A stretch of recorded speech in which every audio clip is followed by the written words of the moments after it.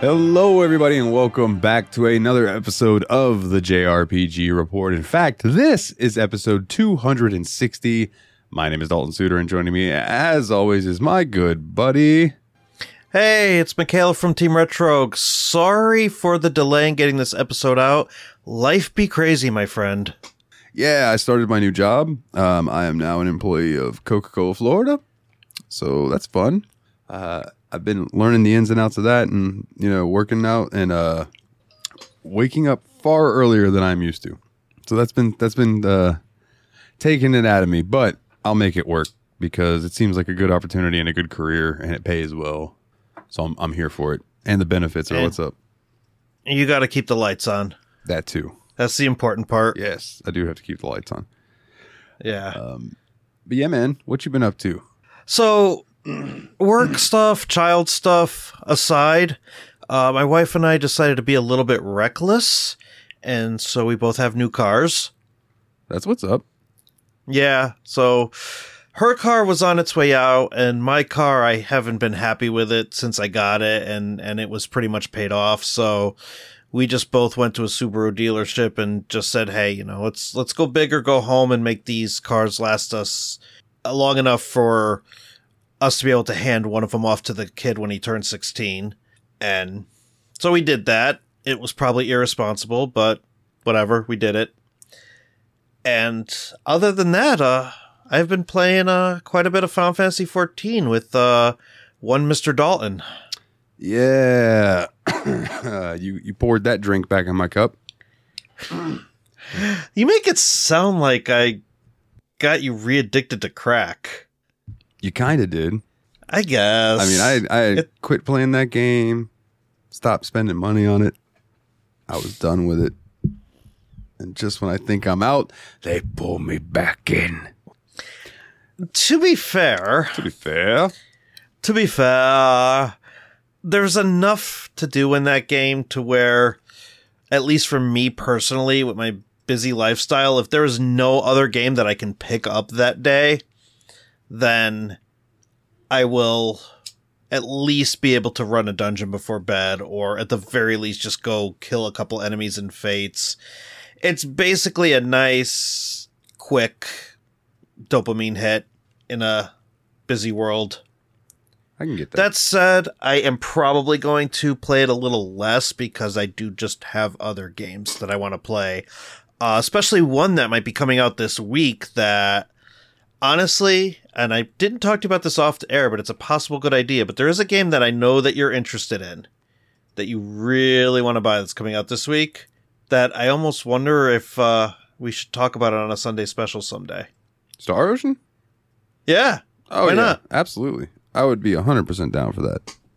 Yeah. I mean, I would say let's both take it easy on it and, not rush it, but, when we both beat it, we'll just talk about it. I'm going to be honest with you. With the way work is and having to do Steam Machine, I can't rush it. Yeah, so no. It'll be all right. That should be your... I wish I could say... Is that game coming out for Switch? That's a good question. Where's my article about it? And I will let you know. I was going to say, we might as well start with that since we're already getting into article stuff. Oh, this is such a long article with a lot of pictures. Hold on, I'm still scrolling. This is a log. Yes. All right. Official artwork and sprite artwork, though. I'm moving this to the top of the list since we're talking about it anyways. We might as well just talk about it. Yeah, that's fine. But it is coming out for PlayStation 5, PlayStation 4, Switch, PC. I recommend that you get it for Switch because with your current job setup, you might be able to bring it with you for lunch breaks. Or right before bread right before you have some bread, right before bed or something like that. So that way you're not tethered to your PC and you could just kind of play it for 20 minutes when you get a chance. It's not a bad idea. I've also been considering a Steam Deck. Have you? Once, but I want to save some money before I start making decisions like that. Yeah. Plus with something like that, I hate to say it, but I almost recommend getting the more expensive one just because the screen is better. Or I would come to you and find out, like, what's a good handheld for me? What's one with a big screen that I'll be able to see that will run the things I want it to run? I don't need it to run Cyberpunk. No, but you don't get these handheld things to run crap like that. Some people do, and then they get their 2 hours of battery life or whatever. But most people get this stuff to run, like, the indie games. Or stuff that they want to get out of the way, but they know they're not going to be near a computer for. Like, I know Steam Deck is a very decent Skyrim machine. I don't know how well mods would run on that because it was really hard to get Morrowind running with mods on the Steam Deck. But yeah, there are you had a heck of a time with that.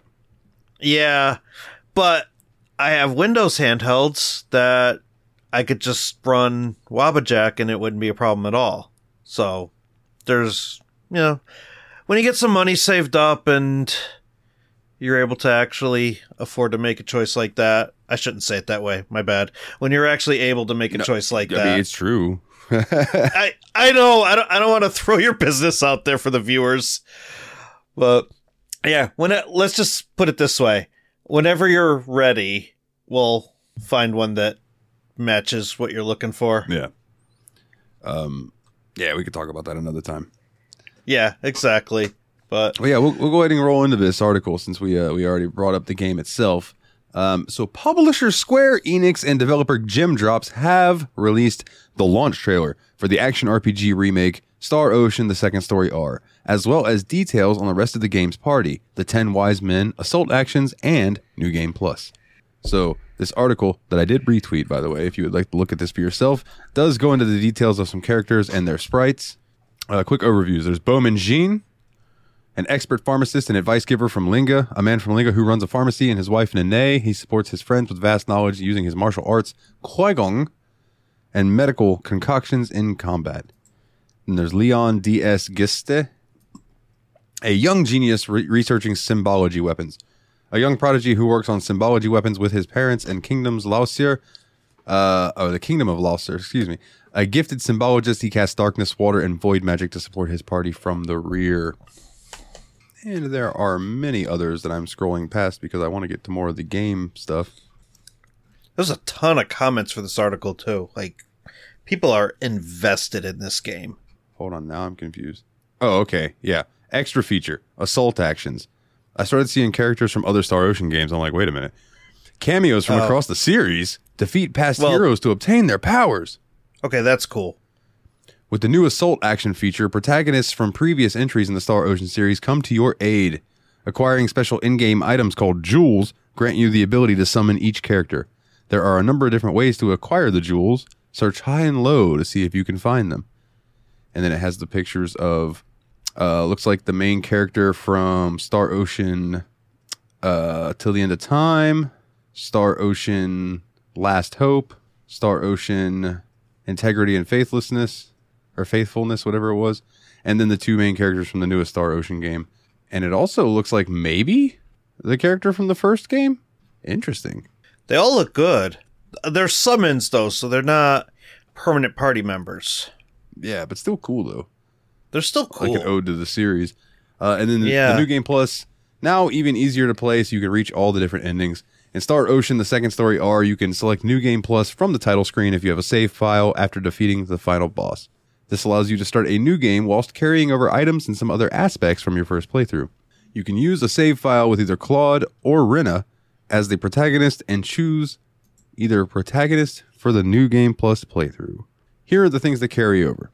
Player level, SP and BP, and skill level. Acquisition and upgrade status of skills. Weapons, armor, and accessories. FOL, which I believe is the currency. Key items and all other items. Friendship levels from each character, and completion rate of all encyclopedias, etc. The things that will not carry over. Your status unlocks of fast travel points. Synard acquisition status. Private action progress. Treasure chest acquisition status. Key items related to the story and some other items. Status of pickpocket usage. And which arts and spells are equipped, etc. Star Ocean: The Second. Which means you have to, like, redo your whole character. Which I guess that's fine, because don't you meet characters through the course of the game? So if you were to get them again and have them all equipped with their stuff, it might be weird. Looks like there are 12 possible characters to include in your story. Okay. And the game's got like 80-something endings or some stupid amount. Hence the New Game Plus. Yes, sir. Did it always have 80-something endings? Even on the PlayStation 1. Wow. All right. I've never played this game before, and I'm going to buy it day one. Yeah, dude. I'm stoked for it. Especially like the paladin-looking guy who also looks like RoboCop at the same time. There's also... Metatron. Oh, okay. I was going to say, there's a cameo character here that looks really cool. I don't know anything about the series, but he's got like blonde hair, and he basically he looks like a spaceship pilot. He's got like futuristic looking boots. He's got like basically the whole bottom half looks robotic, and the top half is just like a black shirt. He just looks cool. Yeah, he does. So, coming out this week. Coming out, yeah. I was gonna get to that, and then I forgot. I scrolled away from it because I was looking at the other characters. Sorry, they are awesome looking. Star Ocean: The Second Story R is due out for PlayStation 5, PlayStation 4, Switch, and PC via Steam on November 2nd worldwide. A demo with transferable save data is available now, so check that out and keep your eyes peeled. We are almost there. Heck yeah! All right. So with that, how do you want to split this next one? I will take the next two because they're both Final Fantasy 14 related, and you know how much I'm into Final Fantasy 14 right now. So, Final Fantasy 14's FanFest reveals massive Dawn Trail changes. So, this is from Inverse. Final Fantasy 14's long-awaited Dawn Trail expansion is due out in the summer of 2024, marking the biggest update since the Epic of Hydaelyn and Zodiark ended. With Dawn Trail, Final Fantasy XIV sets off for a whole new continent in the wake of world-changing events of Endwalker. The most important information thus far came during the October 2023 Final Fantasy XIV Fan Festival in London, offering a glimpse of how the MMO will evolve after including its first 10-year story arc. Following the expansion's reveal at the US Fan Festival, Square Enix gave players a first look at the update's new class, its settings, new raids and dungeons, upcoming collaborations, and more. So here are the biggest reveals from the Fan Festival 2023 in London, starting with the new job Viper, which I am super hyped for. This class is going to be my main when Dawn Trail hits. Yeah, Viper looks awesome. The biggest takeaway from FanFest was the new job, the Viper. We learned earlier this year that the expansion will also get a magical DPS job, but that hasn't been revealed yet. As for the Viper, it's a melee DPS job that uses twin swords, which can be fused into one long blade for certain attacks, which is what really made me go crazy for this class, because it wasn't just the fact that they were dual-wielding swords, but the fact that they took the two swords, linked them together, and now all of a sudden they're Darth Maul. Dude, yeah. The trailer for it really made it look like they can go ham. Now, I do try to remind myself that in the end, it's still going to be Final Fantasy XIV combat. Mm-hmm. So, but I feel like Final Fantasy XIV combat is more about pushing a button and see how cool your character looks versus anything else. So you're going to push a button and your character is going to do some cool stuff with two swords. Unfortunately, it's probably not going to feel like... I can't think of a comparison game where you're... maybe 16, where you're like doing combos and stuff like that. But... Or Jedi Fallen Order, where you're probably doing combos and it's more of an action type thing. Like, you're still going to be playing Final Fantasy XIV, but it is going to look cool. So... Yeah, dude. I think that's the only new job, right? Or they just haven't announced another one yet? So, the article says there's going to be a magical DPS job as well. It just hasn't been revealed yet. I think, based on some stuff that may have happened that we just haven't gotten to yet in the main story, Green Mage was hinted. What is a Green Mage? So, Green Mage was introduced in Tactics, I think, Advance. And it was just a rename for the Geomancer job. So it's kind of, how do I explain it? I think where you get your, like, poisons and your status-based... And bio, things like that. And bio and stuff like that. I think that's all green mages. Like, correct me if I'm wrong. If you're listening to this, use whatever social media platform of choice to please correct me. But I believe green mage is all about, like, pulling stuff from the land. And so you could get, like, your heals and your status effects and stuff like that. I was secretly hoping for, like, time mage. Because there is no way to cast a spell like haste in this game. And I would just love to be able to, like, manipulate time like that. Yeah. But the rumors are it's going to be, spoiler alert, it's going to be Creel who gets the new job in the main story. And it potentially might be Green Mage. But unfortunately, that's all speculation at this point. The only confirmed job we have right now is Viper. So they did say that the Viper job is not based on an existing Final Fantasy class.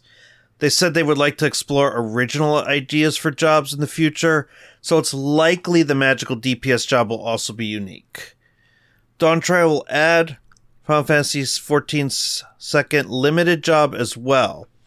Like the Blue Mage, this new limited job will be subject to party restrictions that keep it from grouping with random players for most content. There were no details about what the job would be, but it was set to come in the second half of Dawn Trail, so we're not getting that right away. Can I make you a bet? What's that? I'll give you one of two classes I bet that's going to be. Okay, I'm ready. Beastmaster? Okay. Or Puppet Master? Those are both tactics jobs, right? Well, possibly. I know them from Final Fantasy XI. Okay. But Beastmaster was a solo player's dream if you could get the right pet. Okay. And then Puppet Master was the same thing later on, but you used puppets instead of charming beasts. Okay. You'll find out eventually. I told you I'm going to get that game for you one of these days. One of these days. We'll dive back in time for a while. Yeah. We'll have to take a month and do it. I don't know if I'd be able to have the stamina for more than a month of... You never know. Old school MMO. You might like it because it's very streamlined compared to what it used to be. Okay. Like especially now, like you can get these. I don't remember what they're called, but you can summon them. Basically, instead of looking for a party, you can summon these NPCs that are your party. Okay. So me and you could go out there and then summon people, and then have it would be fun. Okay. It's worth a shot. It doesn't take place in Eorzea, right? It's a different world. Vanadil. Okay. That's right. I should have known that. Anyway, getting back to the story here. Dawn Trail takes players to the new continent of Tyrol. The recent FanFest offered a closer look at a few key locations in Tyrol that will be open to explore in the expansion. First, there's I should have pre-read this. Tuliol, the new capital city for the expansion. A short intro shows the city surrounded by lush vegetation and teeming with the hum of insects. Situated on the coast, it has a bustling port out front, with buildings arranged around the dock and a massive fortress located a little further inland. Two new areas were also revealed. Casamayuca is a tropical region in southern Tyrol. Its defining feature is a series of waterfalls that pour from massive stone cliffs in the region. Some of Shaloni was also shown, though parts are still kept secret, as some landscape features will play into the story of Dawn Trail. What we did see included a vast desert scrubland full of railroad tracks, which were apparently used to transport ceruleum from deposits found there. And they're showing that some of the dungeons are going to be a mix of jungle terrain and high-tech facilities that have to do with the ceruleum deposits. Speaking of Vanadil, the name Echoes of Vanadil should ring some bells for fans of Final Fantasy's first MMO, Final Fantasy XI. While Square Enix didn't reveal anything that will be found in the raid series, it will be a crossover with Final Fantasy XI taking place in its world of Vana'diel. See, you need backstory. All the more reason. Damn it, Dalton. I can only take one drug at a time. We'll have to figure that out sometime before the summer. The first allied tribe revealed for Dawntrail is the Moblins, a close cousin of Eorzea's goblins with a very similar appearance. They're skilled at trade and crafting, so they'll likely tie into disciples of the Hand and Land instead of combat jobs. Moblins live in the Kozamayuka area revealed during FanFest, and they're actually a species that appeared previously in Final Fantasy XI, so they could have some connection to the new raid series as well.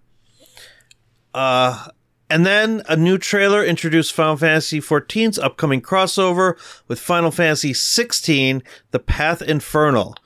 Footage shows players facing off against that game's version of Ifrit. Even more excitingly, the collaboration will bring Final Fantasy XVI's goodest boy Torgal to Final Fantasy XIV.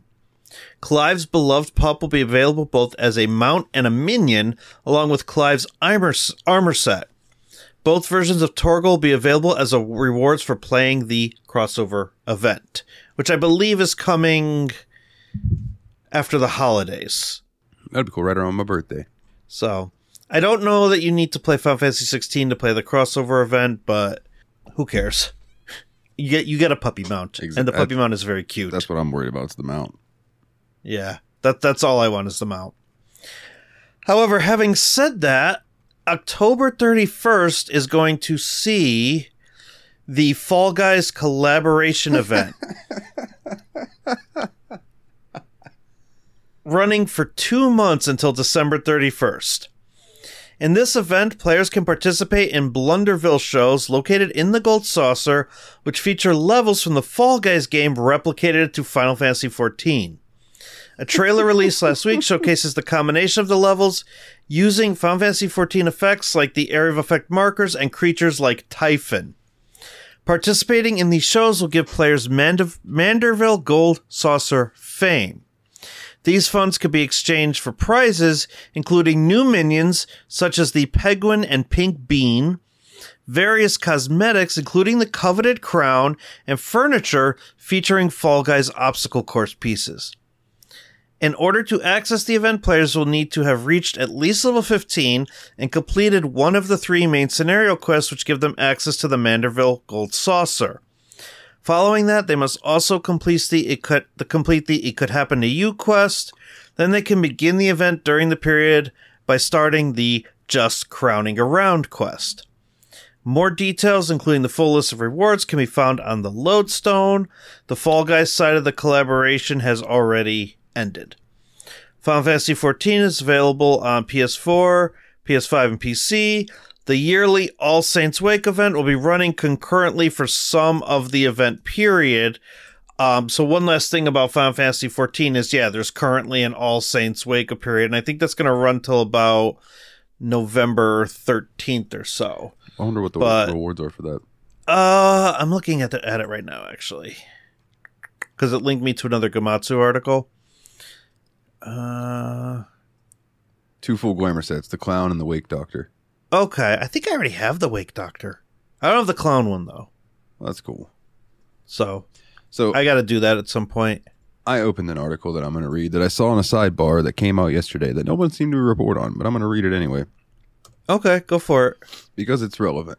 So, Final Fantasy XI changed what an MMO could be, right? Before Eorzea, there was Vana'diel. Final Fantasy XIV is one of the most popular MMORPGs in the world with over 1 million daily players. But it might not if it weren't for Final Fantasy XI, which came to North America on October 28th, 2003. This game's still out, by the way. You can still play it. 2003. I first played this game on a PlayStation 2 with the weird connector in the back. Wow. And playing it today, it's clear the game operates with a totally different toolkit from modern games. Even Final Fantasy XIV pays tribute to its scrappier older sibling from time to time with a reoccurring event that brings a character from Final Fantasy XI into Eorzea, With the launch of Dawn Trail, we'll see a much more significant crossover as the Echoes of Vana'diel raid series introduces an entire quest line based on the older MMO. To put things into perspective, Final Fantasy XI released when only around 664 million people around the world had access to internet, according to Our World in data, compared to the more than 2 billion at Final Fantasy XIV's launch. Online console games were still in their infancy, and Final Fantasy XI was the first game to allow PC and console players to play together. But Final Fantasy XI is more than an artifact of note to Final Fantasy XIV players. Final Fantasy XI received its last expansion, in 2020, and it had been 5 years since the previous one at that point. Despite that, the 21-year-old game still has plenty of dedicated fans. The website MMO Populations estimates that it has around 14,000 daily players at the time of this writing, and there are no plans to shut down servers, even after Square Enix announced an end to major updates earlier this year. While some players may hang on for nostalgia's sake, there's clearly more to the game than that. Final Fantasy XI stood out at launch by focusing much more on its story than other popular MMOs of the era like EverQuest and RuneScape. Final Fantasy games have always put their stories first, but bringing that into an online game was revolutionary. We want to create a world that has feeling of continuity, premised on a culture and society that is constructed in participation with the players. Executive producer Hiromichi Tanaka said in 2002 in an interview for the game's launch in Japan, shared by Shmupulations, a site that translates old interviews from out-of-print Japanese magazines. As opposed to Final Fantasy XIV, which you can explore largely as a single-player game, Final Fantasy XI forces players to cooperate at every turn. While later updates let players fly solo far more often, the game was impossible to play alone at launch. 100%. You had to find people to run parties with. For dune farming. I loved dune farming. Oh my goodness. In a paper... And how did you find people? /shout. Or there was a... /shout. There was you could put your party flag up. And then there was like a searching for party menu that you could go in. And you would see different people with flags up. So like, for instance, if you were a white mage or a bard or a corsair or a red mage, typically those... as soon as you put your flag up, you would just start getting whispers. Oh, crap. Want to join party? Want to join party? Want to join party? Want to join party? Because those were super sought after people, because bards could buff people. That was a bard's job. They were support. They played songs and they buffed the party. Wow. So they were literally just strict. I mean, they could do healers. A little bit of damage, but their job was to like cast haste on the tank. Or, cast haste on DPS, or, cast things that would weaken the enemy. Like they were a support quest. Wow. In a paper presented at the Meaningful Play 2018 conference, researcher Nicholas Lalone argues that making social interaction and cooperation necessary for players to advance helped prevent a toxic culture from taking hold. But as World of Warcraft became more popular and adding features making interactions both less necessary and more automated, like Dungeon Finder, which lets players form groups without the need to communicate, Final Fantasy XI followed suit and made solo play much more viable to account for a lack of new players. By the time Final Fantasy XIV came around, a philosophy that encouraged solo play was already baked into its design. And though the necessity to work with other players has been reduced, Final Fantasy XI is ultimately still a game built with its community in its mind. It's fostered a welcoming player base as a result, something that Final Fantasy XIV has also achieved. Maybe more than anything else, that's why some players still cling to Final Fantasy XI even 21 years later. I'm not aware of whether Final Fantasy XI contributed anything that stood out compared to other MMORPGs, producer Akihiko Matsui told GameSpot in 2022. But if I had to name something, I'd say that it brought Final Fantasy to MMORPGs. In other words, it established a style of games that strongly emphasizes narrative and includes cutscenes as a part of the experience, and even make the other players wait for the game to start. That humble response aside, Final Fantasy XI paved the way for 14's even greater focus on story. Shades of 11 can be even seen in Final Fantasy XII. The most obvious is the Gambit system, which allows for players to set an AI routine for companions, offering a taste of the feeling of controlling one character in a party of other players. Hunt quests, which challenge the players to track down specific powerful monsters for rewards, also mirror the notorious monsters in Final Fantasy XI, which spawned under particular conditions and offered greater rewards than typical foes. I hunted many a NM, camped them for a long time trying to get drops for certain gear, dude. My goodness. But what makes Final Fantasy XI special isn't its influences on other games, how it stands on its own. is how it, it's how it stands on its own. Final Fantasy XI has one foot in old school MMOs with their focus on grinding and player driven worlds, while introducing a story that's been unmatched by anything except Final Fantasy XIV. Final Fantasy XI may be past its prime, but it remains an online world unlike any other.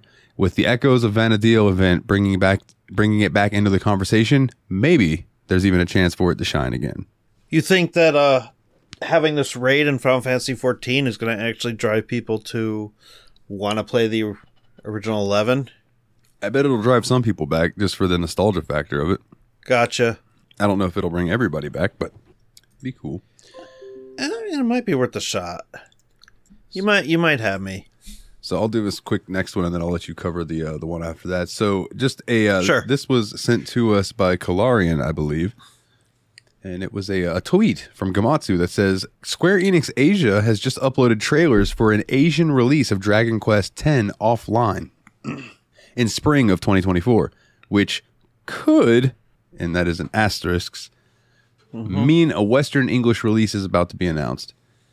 The Asian trailers only list PS5, PS4, and Steam as platforms, which could indicate that Nintendo is handling the publishing of the Switch version outside of Japan, as it sometimes does with Dragon Quest titles. The Switch version of Dragon Quest Builders 2 was published by Nintendo outside of Japan, despite launching simultaneously on PS4, which was published by Square Enix. Square Enix's Western trailers and PR never mentioned the Switch version. This is all speculation, purely speculation. But stay tuned. I mean, there has to be a story there that's worth experimenting with, or not experimenting with, but worth exploring if they're willing to entertain an offline version. Yeah, I don't know. It'll be interesting for sure. I can't wait to see. I mean, it's the one Dragon Quest we don't have. Yeah. Here in the States. Speaking of which, I still need to play 11. 11 is long, but worth your time. I gotta do it. It's gonna happen. What do you think? Baldur's Gate 3 or Dragon Quest 11? If I were to start a game tomorrow. Oh, you don't know. No, I don't know. They're both really good. Oh, no. Depends on what kind of story you're looking for. I don't know. For the purposes of this show, Dragon Quest 11. Okay. I can get behind that. All right, I'm going to have to flip a coin. I'll have you take this next one. All right. It's the Saga Frontier one, right? Mm-hmm. Saga Frontier character designer mentions Saga Frontier 2 re-release in 2024. Tomomi Kobayashi, who handled character designs for a number of Saga games, including Saga Frontier and Saga Frontier 2, published a post on her blog today that mentioned a re-release of Saga Frontier 2 in 2024, long before being edited to exclude the... I don't know why I said long. Before being edited to exclude the mention. Earlier today, the end of the blog post included the following text. Oh, that's right. It looks like Saga Frontier 2 is maybe, going to be released next year. My illustrations are in the game. I hope you can look forward to it. The blog post itself is about Romancing Saga Orchestra Festival 2023, which held its Tokyo and Fukuoka concerts on October 15th and 22nd, respectively, and will come to Osaka on November 19th. Square Enix already re-released the original Saga Frontier as Saga Frontier Remastered for PS4, Switch, PC via Steam, iOS via App Store, and Android via Google Play on April 15, 2021, but has yet to announce the same treatment for its sequel. Now, this is the game you told me that I should check out, right? The original Saga Frontier? Oh, it's a great game. Yeah. I have it on Steam, so yeah, okay. Yeah, but 2... So we could be getting 2 next year, but no. We're basing this on a blog post that was also based on something that they were told to take down, so who knows? Yeah, there's no telling. All right. There's no telling. I'll cover this next one. All right. So Sega has revealed that the early September 2023 NGS headline stream that it will hold a Spriggan crossover in PS FFX02 New Genesis in October 2023. Oh, you know what? This is already over. This is an old article. Silicon Era, you have failed me again. I'm closing that. Next one.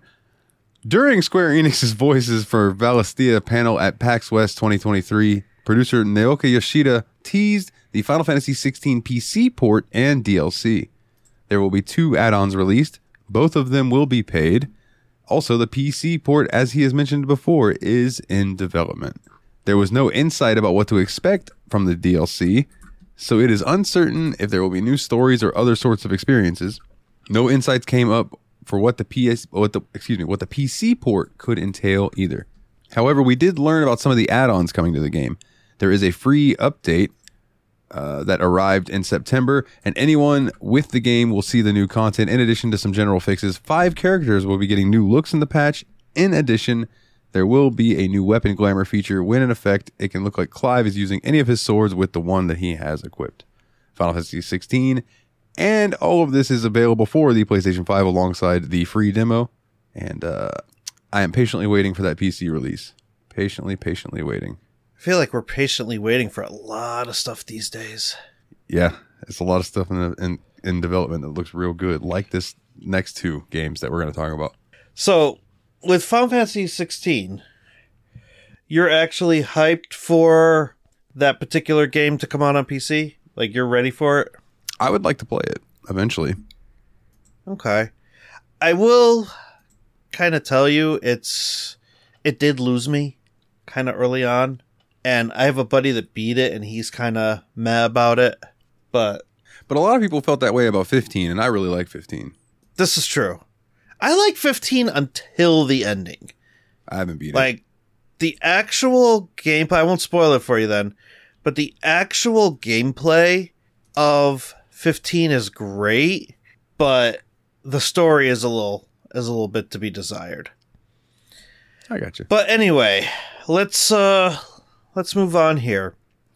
Armed Fantasia and Penny Blood Kickstarter update shares concept art.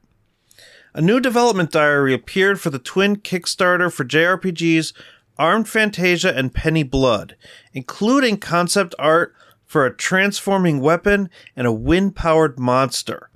The Armed Fantasia update is written by Hikori Ishii, while Matsuyo Machida penned the one for Penny Blood.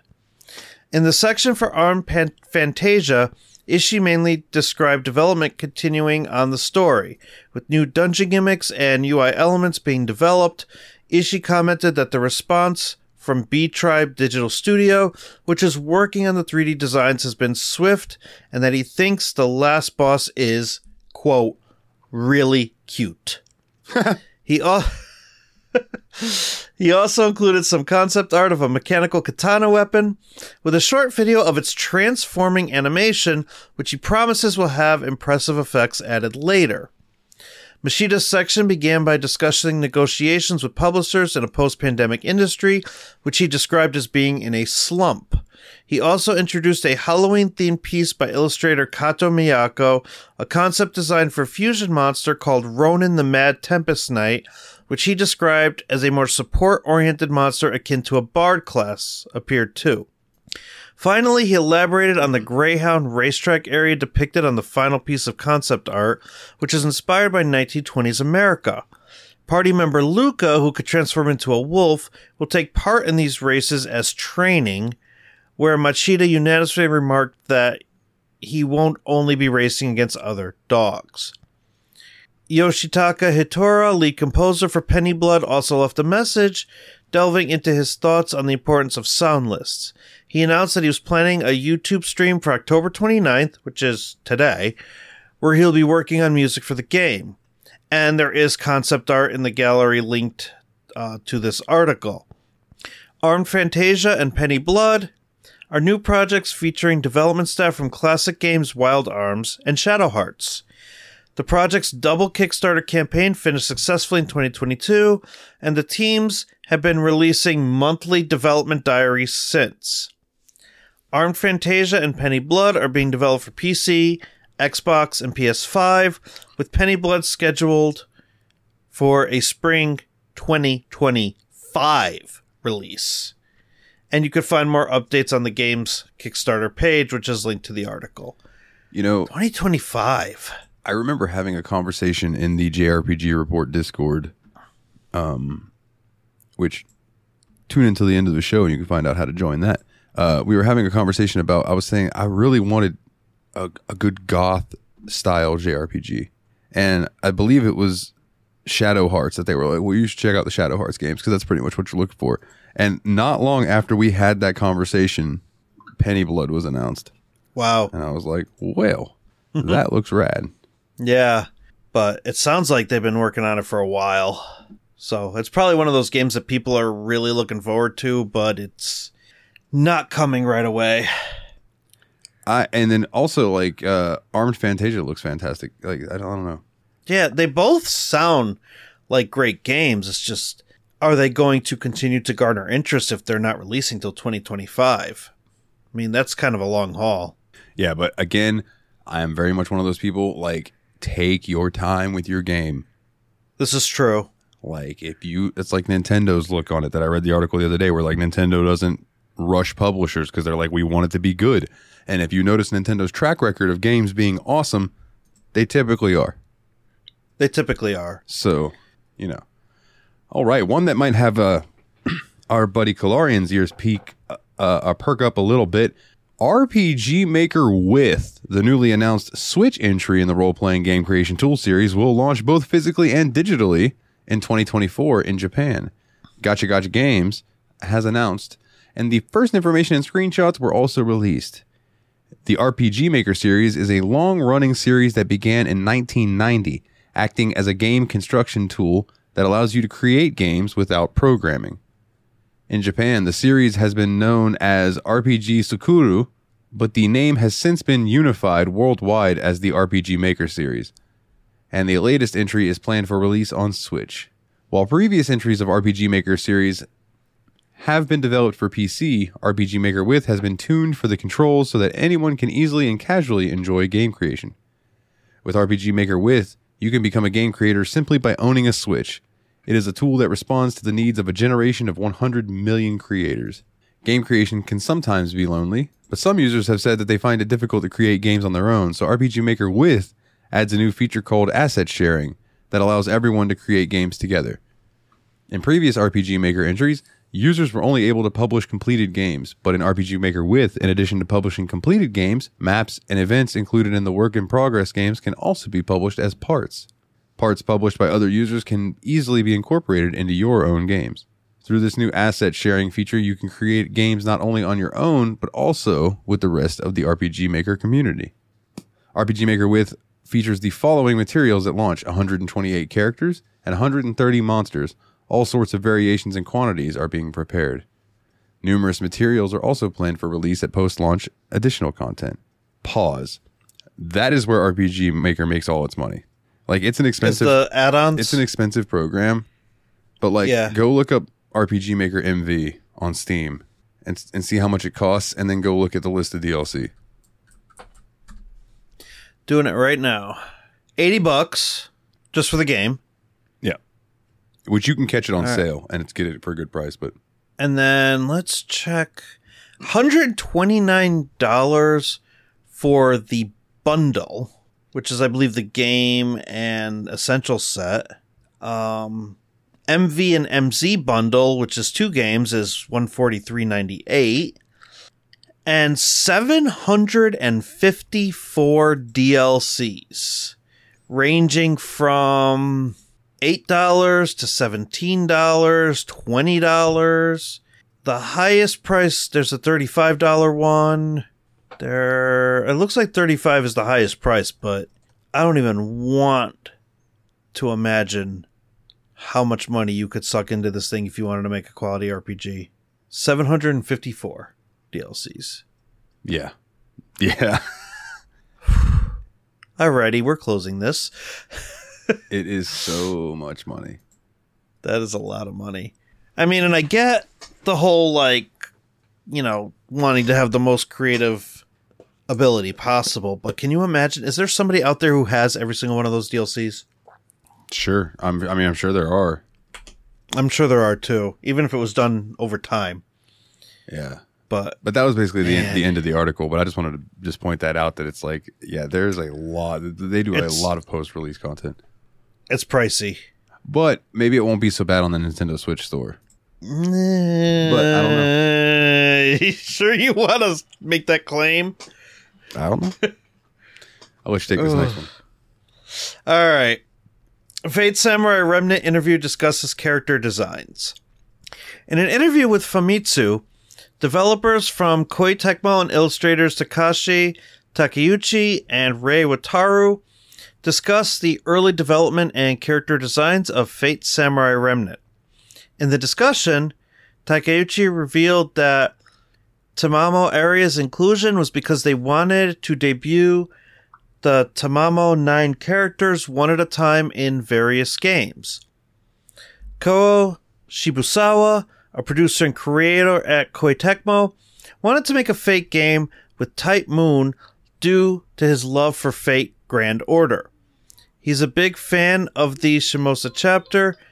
Takeuchi stated that a Shimosa-like setting would be ideal if Type Moon and Koei Tecmo would make a game together, so they created Fate Samurai Remnant with Shimosa as the foundation. Since the game takes place during the Edo era, Wataru had to design the Masters of Fit into that worldview. For reference, Wataru was the artist in charge of the manga adaptation of Shimosa. He stated that designing Iori was very difficult and that he initially looked like a warrior's character with a fancy outfit. But the development team wanted him to look like someone who'd fit in with the scenery of Edo, Japan. Saber, too, was a challenge for Wataru. Her concept was a black-haired Artoria, but he included elements from other Saber faces. In the end, Saber has much sharper features than the original Artoria. Yet another character that Takeuchi and Wataru remember having difficulties designing was Archer. He reveals his true name quite early in the game, but he's a character that fans of Dynasty Warriors should be familiar with. The inclusion of his character was to make fans feel like, ah yes, I'm playing a Koei Tecmo game. When Chizuru Mori, Archer's artist, gave Takeuchi the design, Takeuchi was surprised. This is because the version of Archer that appears in Dynasty Warriors isn't this young. But he thought that this sort of juxtaposition was very Fate-like and approved the design. Fate Samurai Remnant is available now on PS4, PS5, Nintendo Switch, and Windows PCs. My interest is piqued because I love Dynasty Warriors. Really? I love Dynasty Warriors, and Samurai Warriors is also a blast. We had this conversation before, but you said that you weren't as much of a fan of the crossover games, like Hyrule Warriors and Fire Emblem Warriors and that type of thing. Well, I heard Fire Emblem Warriors was good. I just heard that the Hyrule Warriors games weren't great, and when I played them, they kind of seemed clunky. Got it. Yeah, I think I remember us talking about it, but I have the Age of Calamity. I haven't played it yet. One of these days, I'll get to it, I guess. All right. The new Kazuma Kiryu voice actor, Young Ye, revealed the Like a Dragon Gaiden English dub for the Yakuza spinoff won't appear until after the game's launch. The performer noted it will be a post-launch edition, and he also shared a screenshot capture of the official site that noted that people will eventually be able to download a patch that adds the additional audio option. He also pointed out that this Like a Dragon Gaiden English dub situation might not be the case for other upcoming Yakuza titles on his account. He noted that Like a Dragon Infinite Wealth Steam product listing already does note full audio in English, Japanese, and simplified Chinese. It is uncertain how extensive the English dub for the spinoff will be. While we know major characters like Kiryu will be voiced, it is uncertain if we'll get to hear someone like the Obatarian in English speak for the first time. Like a Dragon Gaiden, The Man Who Erased His Name will come out on November 9th, 2023. It's 10 days from now.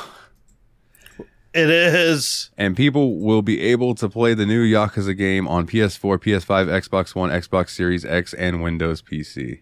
Oh no.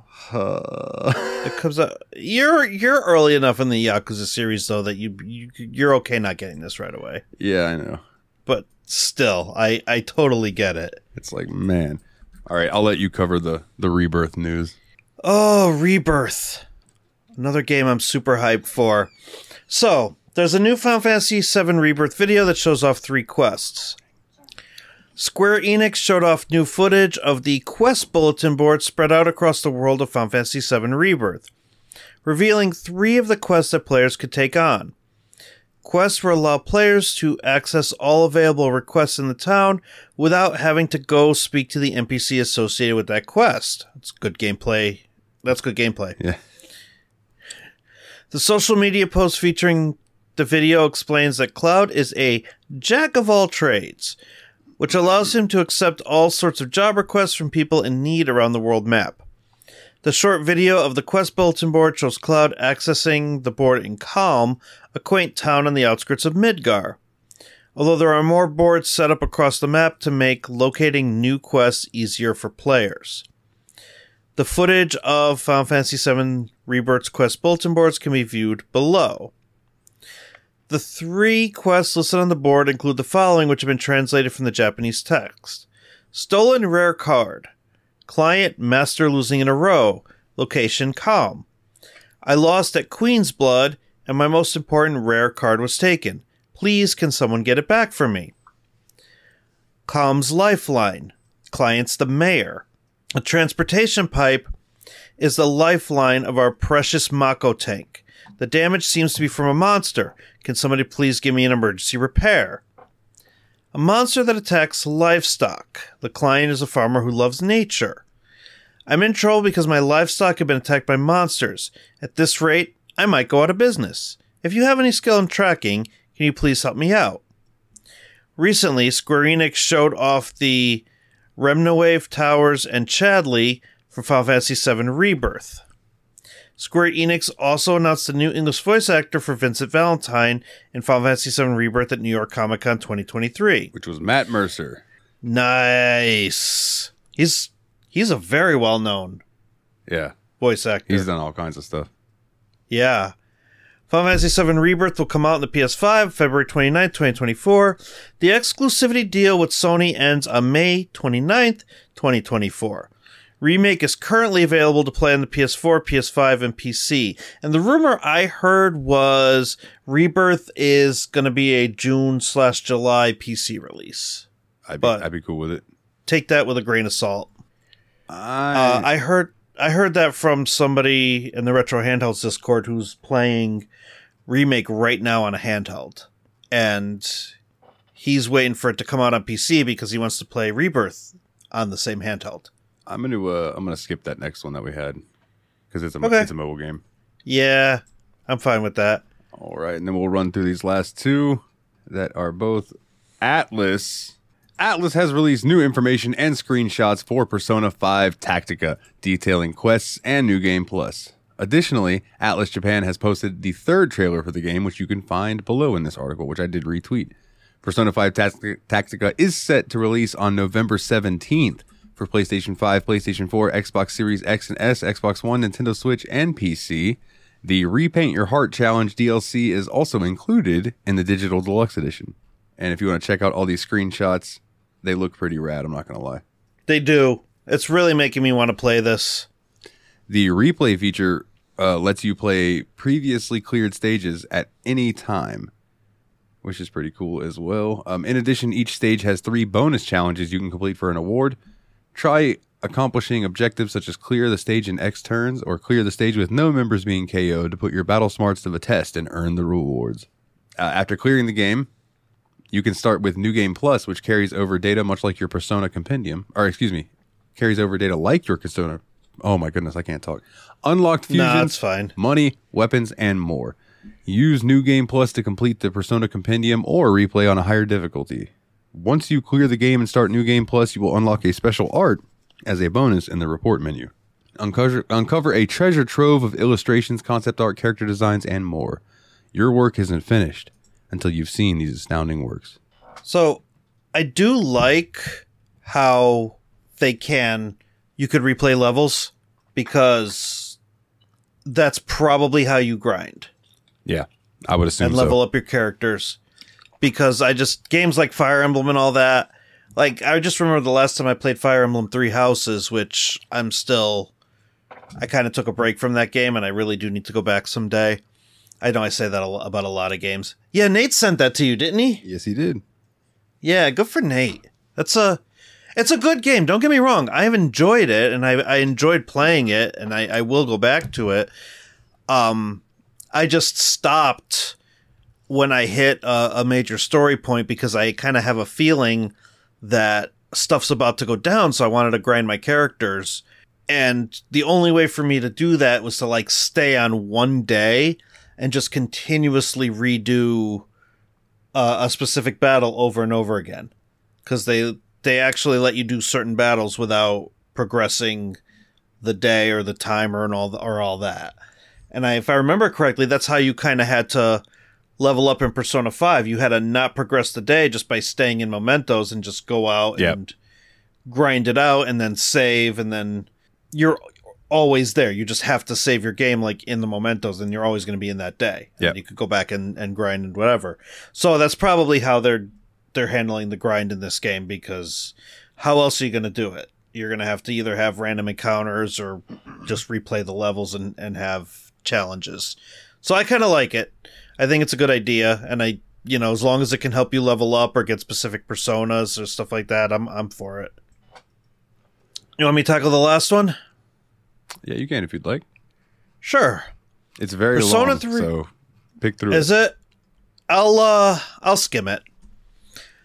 Persona 3 Reload details new combat uniform, social stats, dorm life, and schoolmates. Meet the social links that'll help you along the way.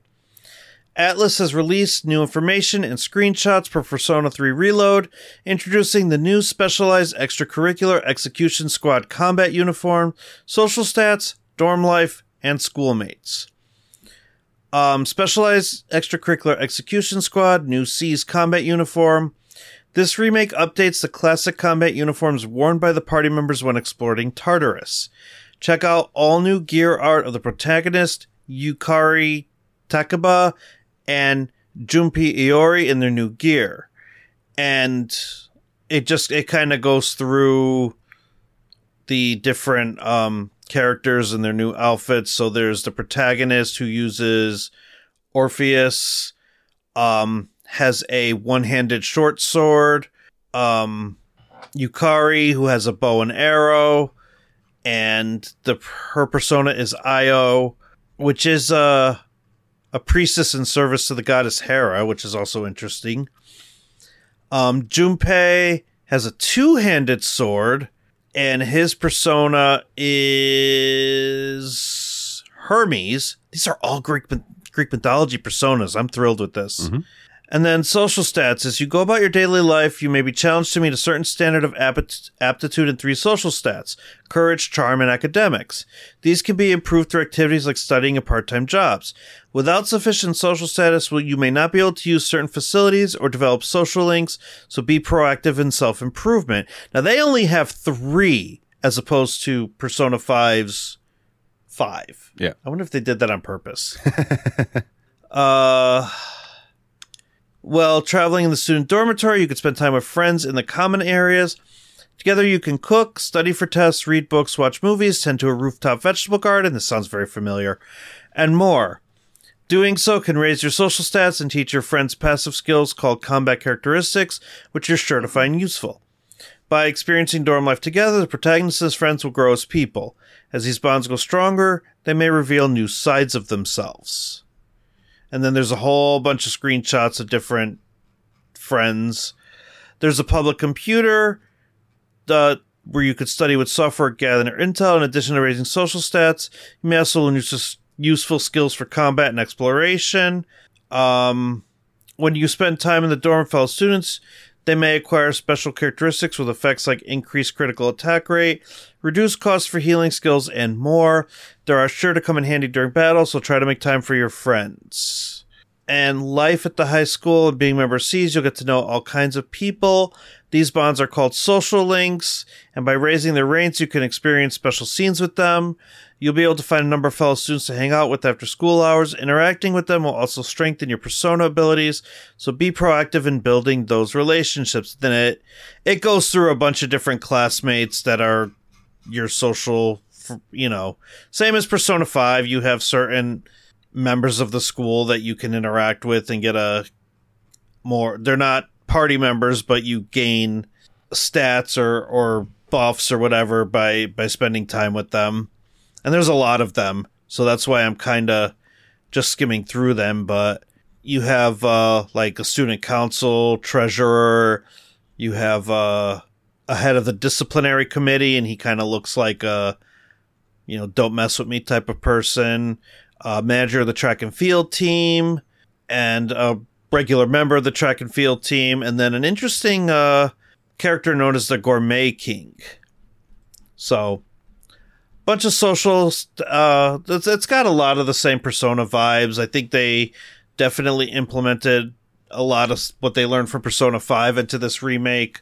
So, this is going to be due out February 2nd, 2024 for PS5, Xbox, PS4, Xbox One, and PC via Steam and Microsoft Store. And it's also going to be on Game Pass. So I will more than likely end up getting it on Game Pass and hope that it doesn't leave Game Pass before I'm done with it. Because then I'll have to actually buy it on the Microsoft Store, which I'm not excited about. Yeah. But still hyped for the game. We all know the Microsoft Store is super reliable. As in not reliable at all? Yeah. Totally being facetious. But listen, if it's a matter of like cloud saving from Xbox to PC, then it is what it is. That is fair, my good sir. Yeah. Well, that wraps up our news for this week. So if you would like to go and check us out on social media, you can check out the Facebook if you want. It's not very active. Facebook.com/JRPG Report. You can check out the Twitter where I do retweet things, or X, whatever you want to call it these days. We are at JRPG Report. If you would like to support the show, which would mean a ton to me and help me keep the lights on, patreon.com/JRPG Report. I do want to eventually start the Let's Plays up again. That would be rad. But I don't know. We'll figure something out. If you would join the Patreon, though, you do get a link for the Patreon Discord, JRPG Report Patreon Town. If it doesn't automatically send you the link like it's supposed to, because this happened to Kana, so I want to bring this up. DM me on Twitter or send me a message on Patreon itself. Like it lets you DM creators. DM me and let me know if it doesn't automatically send you the link, and I will send it to you personally, because it should, and it didn't for some reason. So if that happens, I will gladly send you the link if you would like it. So yeah, patreon.com/JRPG Report, and you can get your name read on each and every episode like these wonderful people: Jake W, Jordan K, Kulari, and Master Loot, Japandi, or I always say Japandi, but it's Japandi, Kana, and the mysterious benefactor. I do appreciate each and every single one of you. And if you want to hear more of my voice, check me out over on the Steam Machine Podcast, a bi-weekly PC gaming show where we talk about our backlogs. We play through games.